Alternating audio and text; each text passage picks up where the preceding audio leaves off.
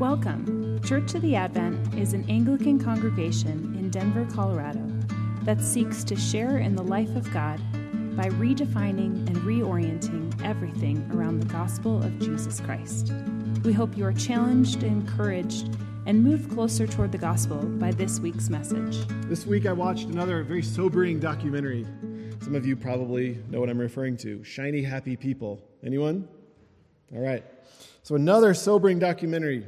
It's the story of the Duggar family, made famous by TLC's 19 Kids and Counting. The real story, I think, of the documentary is Bill Gothard's Institute in Basic Life Principles, the IBLP. And Jim Bob and Michelle Duggar are basically avatars of this Institute in Basic Life Principles values and their principles, which are kind of a hyper-fundamentalist view of male supremacy and female and child obedience and culture warring and the right way to school and the severe forms of discipline. And the core of that apple, we come to find, is quite rotten. High-profile Christian failure stories have become a cultural phenomenon. And my friends from seminary and I were processing this. It's like, should we watch it, or is it just sort of like wallowing in the misery of it all? What's the deal? Why has it become a cultural phenomenon? Well, I think some of the stories are told well. The Rise and Fall of Mars Hill, if you listen to that, I think it's great because it carefully parses out real Christianity, authentic Christianity from distortions. Others, like this documentary, I think, paints with too broad of a brush and sort of implies that basically all Christians are dangerous religious fundamentalists. And we can say, that's not true, that's not how we all are, but the proof is ultimately in the pudding. Where are the counter examples? Now, there are many, and one of my prayers is that those stories would be told on a national scale, not just the failures. But the proof is in the pudding. We need counter stories to this story, the story of we might call it a fictional faith. Acts 4 gives us a counter story. It gives us a different story, the story of a non-fictional faith. A story that illustrates that there is a real faith, there is a sincere faith, there is a deep and sweet faith available to us. And the fact that really Acts 3 through 5, the whole structure of the story that's being told here contrasts fictional faith from non-fictional faith. If you could bring up the slide, Catherine, I didn't warn you, so to put you on the spot. Thank you very much. So the Bible Project, as it often does, makes sense of this for us. Structurally, you can see how Acts 2:46 and Acts 5:42 form a bookend of this section. And it's bookended by this idea that the disciples are gathering in the temple and daily in house to house.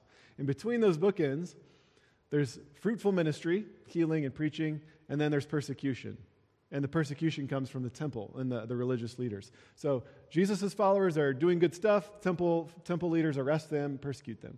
And then in the middle of this sandwich, like right in the middle, which is pointing to something, is the story of how Jesus' followers sell things and support the poor. What's the deal? Why is that the middle of the sandwich? Why is that the thing that's sort of highlighted even in the structure? Well, it seems random until you realize that the temple was actually central to one of the temple's purposes was support and care for the poor. And what had happened in Jesus' day, we see, is that the temple has become corrupt, and it's become the leaders are devouring widows' houses, and they're no longer caring and supporting for the poor the way that they were supposed to. Now, we see now in the structure the story that's beginning to emerge. Two temples, we might say. This is a tale of two temples. The temple of the old temple of religious fundamentalism, a kind of hollow, become a hollow thing. And then there's the followers of Jesus, the new temple that God is making. So with that in mind, this contrast, what are the marks of this new temple, of this non-fictional faith, of this authentic faith, the faith of Christ's followers? The first mark I want to point out is in verse 23. After they were released, Peter and John had just been imprisoned. We didn't have time to read it this morning, but this is pointing you back in the story. After they were released from prison, because they had performed this miraculous healing, and they were preaching about the resurrection, and the leaders didn't like it, they put them in prison. Now, up until this moment, everything was good, right, for the early Christian movement. 3,000 were being added to their number, and then 5,000, and then people were being baptized and healed, and it was all great. And oh my gosh, the trajectory is up and to the right. But then suddenly there's persecution.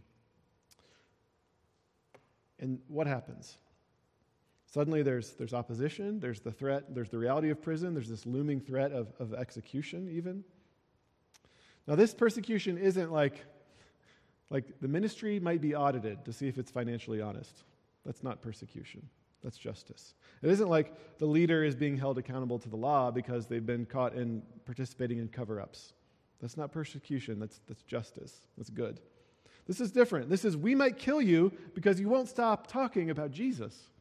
That is persecution. That's injustice. That's religious fundamentalism, actually. The old temple leaders say, believe what we tell you to. Believe what you must believe, or we will kill you. We'll imprison you, we'll beat you, we might kill you. Or more commonly today, we'll ostracize you, we'll disgrace you, we'll shame you. There's also, I would say, a non-religious fundamentalism, a secular fundamentalism that does the same thing.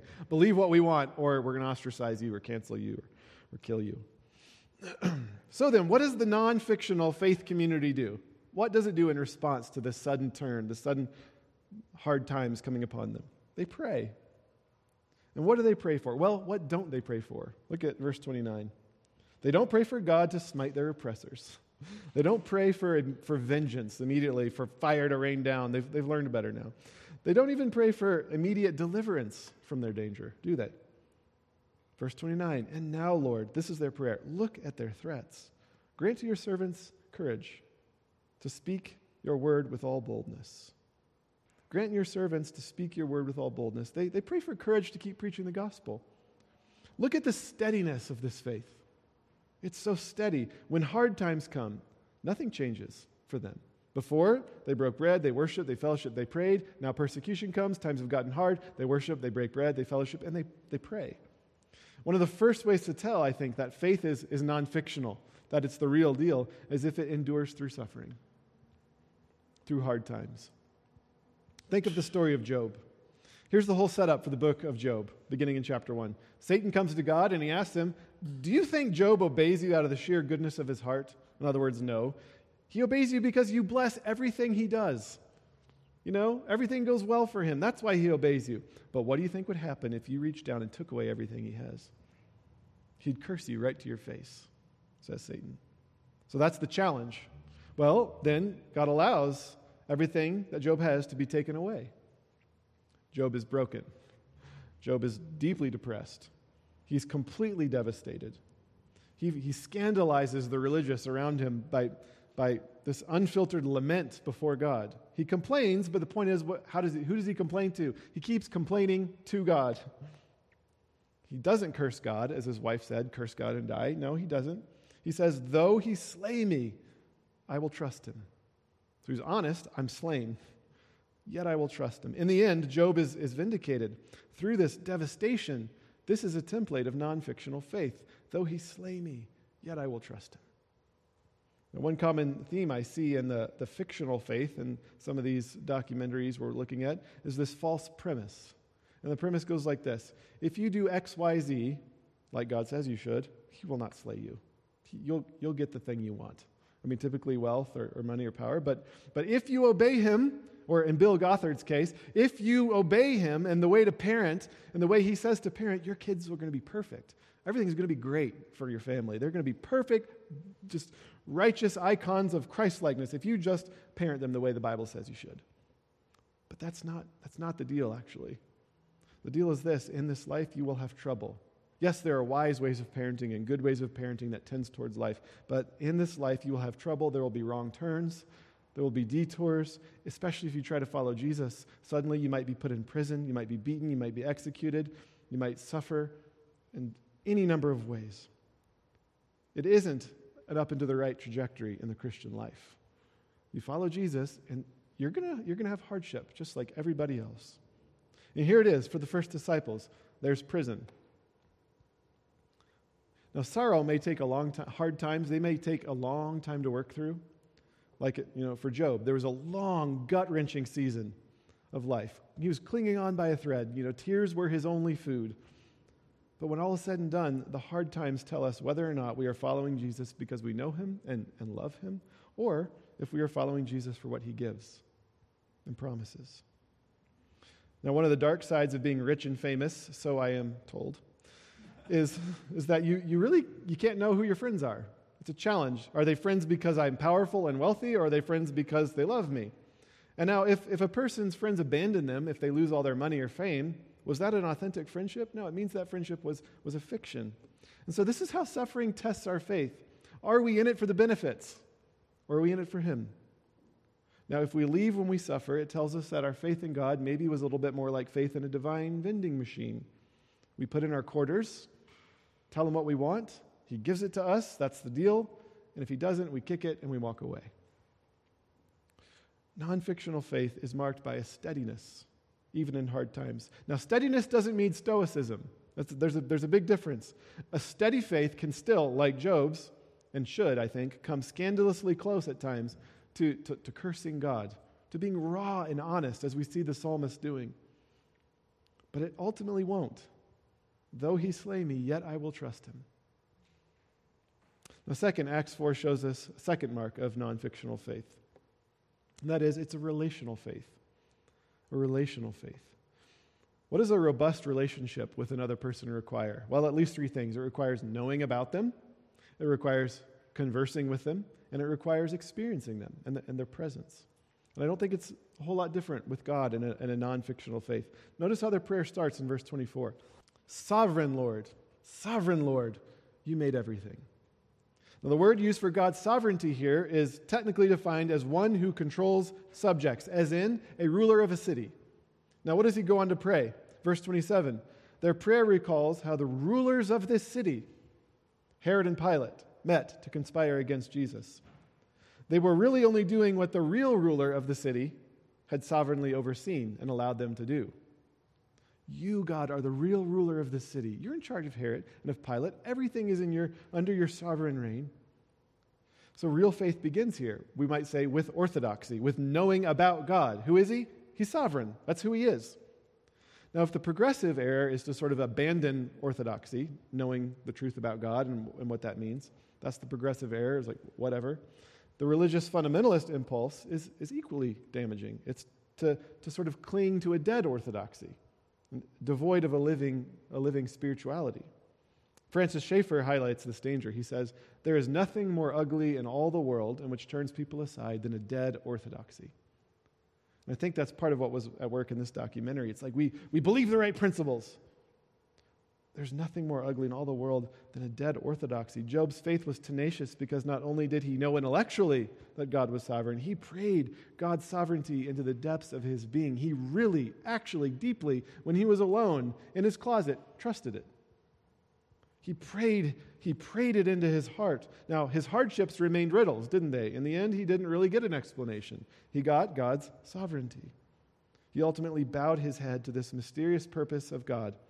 Yes, my life has taken turns down these haunting highways and wretched byways of immense suffering, but though He slay me, yet I will trust Him. Why? Because I believe You're actually sovereign. I believe You can actually, in the final accounting of all things, work it for good.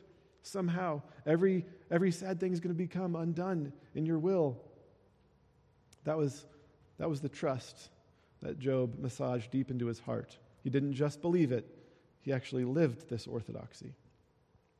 So how does this work for us today? Let's just get more practical. Look at how they actually do this. How do they converse? If a relationship requires conversation, how do we converse with God? They quote Psalm 2. Why do the nations rage and the peoples plot in vain? This psalm is asserting God's sovereignty. A conversation requires two-way communication. Prayer is a response to God, chiefly a response to His word. Eugene Peterson puts it this way: God, transplant our hearts from the weedy gravel pits of religious chatter into the soil of God's word. Transplant them from the weedy gravel pits of religious chatter into the soil of God's word. And so our prayer isn't, bless me with this, do this for me, make sure this happens. That's the vending machine, right? A response, a conversation is, Lord, Your word says in Psalm 2 that You're sovereign. Would You help me to trust it? Because right now I am dealing with prison, beatings, the threat of death. You are the ruler of this city. I trust it. Help me to believe it. That's a conversation. So I might summarize it this way. A relational faith begins with orthodoxy, but it must continue into orthopraxy, you might say, especially through responsive prayer. Now third, A relationship involves knowing a person, conversing with a person, yes, knowing them, conversing with them, but finally experiencing them, experiencing the reality of their presence. One time, my old boss used to say that he used to be very terrified of people. Fear of man was his idol, he would say. But then he had a counselor who told him, Kyle, you have to let people feel the weight of you. Interesting way to put it. The idea is this, is that our presence comes with a certain gravity. And he was experiencing the reality that he was hiding from that. And finally, he let people just experience him as he was. The Lord's presence comes with gravity. And if we really are near it, if we really are encountering it, we will experience the reality of Him. Now, I found that the experience of God is a bit like a mountaintop. Some of you hike, some of you work really hard to get on top of 14ers. The mountaintop is wonderful. It's beautiful. It's overwhelming, but you don't live there. Usually you live down the mountain and you work really hard to get up it and you spend an hour or two there and then you come down. The scriptures, Acts in particular, give us many glimpses of these mountaintop experiences, and sometimes we can be led to believe like, that's it, that's the Christian life. I got to constantly be on top of the mountain. So verse 31, they prayed and the place they were meeting was shaken and they were filled with the Holy Spirit and spoke the word of God boldly. And it's like, that has to happen every time we're at church. The place has to shake and we have to just be on the mountaintop emotionally. No. There's two errors here. Two errors to avoid if we're going to have an authentic faith, a non-fictional faith. On the one hand, don't try to live constantly on the mountaintop. It's not realistic. On the other hand, there is a mountaintop, and you ought to experience it, and it's good. So some of you are naturally quite emotional. Anyone willing to share? Patrick? Kind of emotional? Theatrical, you might say? Yeah. You seem to experience God sometimes a little more emotionally. You maybe have had some dramatic experience. Others of you are quite rational, quite stoic. You might experience God in a little more subtle way. So, two contrasting experiences. One, John Edwards. One, John Wesley. Two Johns, two experiences. John Edwards was walking in the woods in 1737. He writes, I walked for divine contemplation and prayer, and I had a view that was for me extraordinary. Now, note that word. This isn't normal. This is extraordinary, even for Jonathan Edwards. I saw the glory of the Son of God and His wonderful, great, full, pure, and sweet grace and love and meek and gentle condescension. Christ appeared ineffably excellent, with an excellency great enough to swallow up all thought and conception. This continued, as near as I can judge, for about an hour. He's on the mountaintop for an hour. This kept me the greater part of the time in a flood of tears, weeping aloud. I wanted to lie in the dust, to be full of Christ alone, to love Him with a holy and pure love, to trust Him, to live upon Him, to serve and follow Him, to be perfectly sanctified and made pure with a divine and heavenly purity. That's a mountaintop. That's a dramatic experience. I know some of you can relate. I've had one experience in my life that feels a lot like that. Others, more subtle experiences. John Wesley. About 9:15, he writes, while this man was describing the change, this man was reading, Martin Luther commentary on Romans. This man was describing the change which God works in the heart through faith in Christ, and I felt my heart strangely warmed. I felt I did trust Christ alone for salvation. So, heart strangely warmed. That's a legitimate, beautiful experience of God. Mountaintop experience and shaking, wonderful. But these things aren't an everyday, every morning you wake up, just... And yet, have you never experienced God's reality? You ought to. One way or another, a relational faith does involve occasionally experiencing God. So non-fictional faith is steady, it's relational, which we've said is knowing, conversing with, and experiencing God. And finally, Acts 4 demonstrates that a non-fictional faith is a generous faith. It's a generous faith. With great power, the apostles were giving their testimony, and great grace was upon them all. This is verse 33. And then verse 34, there was not a needy person among them. There was not a needy person among them. It's interesting that this verse, not a needy person among them, is virtually a direct quotation of Deuteronomy 15:4. And there, God's concern is to keep the people whom He's just liberated out of Egypt through the Exodus. It's to keep them liberated. It's to give them a lifestyle of liberation. So the laws He gives there in the Torah, especially about the temple and the practices, they're meant to be an ongoing lifestyle of spiritual, economic, and social freedom that the Exodus had begun. So Luke lifts this right out of that context, where God prescribes a canceling of debts every 7th year, so that, quote, there will be no more needy among you. This 7-year cycle built towards a Jubilee year, every 50 years, a year of release, where all debts are canceled, all family lands are restored. This provision had a practical effect. It was a temporal limit on unjust social relationships and crippling poverty. But this temporal, practical thing also had a spiritual kind of hope attached to it, that just as every 7 years or every 50 years we experience this Jubilee, in the long run, God is going to give the whole creation Jubilee. Every debt undone, every injustice undone, all things restored, no poor. Now the key word of the Jubilee here in the Greek translation is apokatastasis, which means complete restoration. Complete restoration. And this same word flies from Peter's mouth in his sermon in the chapter prior to in Acts 3. God is restoring all things. And the church is now to live in this non-fictional faith by living that reality out. Not just canceling debts, but paying one another's debts. Not just caring for the poor, but undoing poverty altogether in our midst. There was no needy person among them. You see? The Old Testament background shows us why, though. It gives us the why behind this idea. Not just to be nice religious people, but because we're cooperating with the restoration of all things.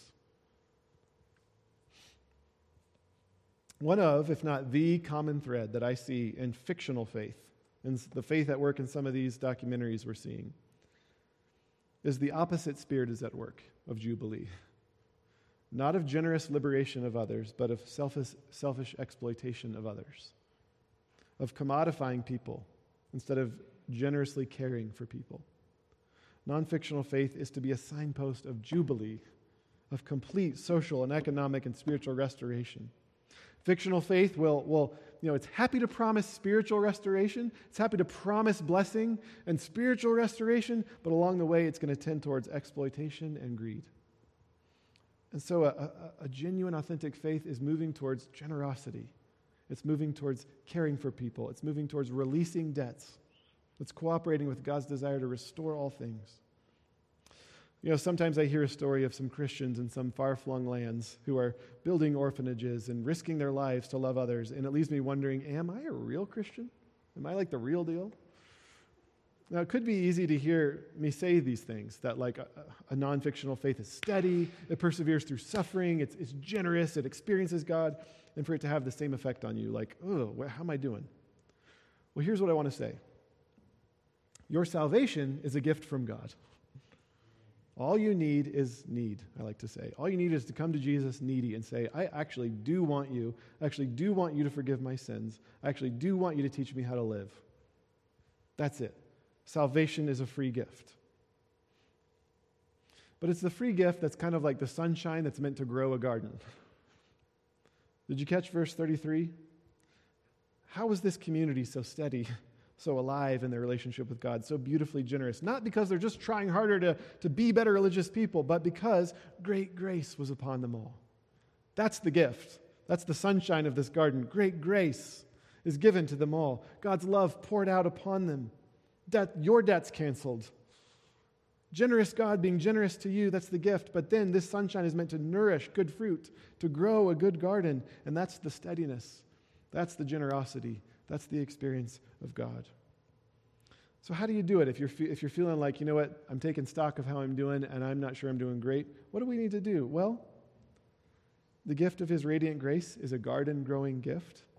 The story of your faith can and ought to be one of receiving God's life and His grace and then reorienting everything around it. So how do you start? Look where they started. They quoted Psalm 2. They went to Him in prayer. Do I listen to Him regularly? Am I actually, in my heart, listening to His words? And then am I praying them deeper and deeper into my life? There's not going to be a whole lot of progress in the spiritual life without those disciplines. Not to earn His love, but to enjoy His love, to go deeper into His love. And so let's just do that now. I'm gonna pray a blessing from Romans on you, if you're wanting to receive it. because we're all just so needy. We are all a work in progress. We can all grow in steadiness and in generosity and in our experience of God. But so let's go to his word and pray it and ask him to give us this filling. Isn't it interesting that Pentecost happens, they're filled, but then here they're praying again and we read they're filled? It's a topping off, as I like to say. So we're going to pray for the Lord to top us off. If you'd like to be receptive to this prayer, you may extend your hands. May the God of hope fill us with all joy and peace as we trust in him.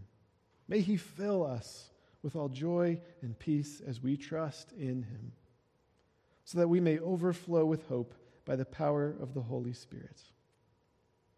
Father, pour out your Holy Spirit upon us. It is only because of living in your great grace and by your great grace that we can move towards a steadiness in you and move towards generosity and move towards knowing you and experiencing you in ever-deepening ways. So especially for those here who feel like they haven't experienced you, would you help them to experience you? Would you break through the barriers that they may have put up? Would you fill them with your Spirit? Would you shake them or just gently warm their hearts with an assurance of your love? We ask for you to shine the sunshine of your grace upon each of us this morning. We pray this in Jesus' name. Amen. Thanks for listening. We encourage you to take a moment to reflect on what God might be saying to you through what you just heard. For questions, additional information, and resources, please visit adventdenver.com.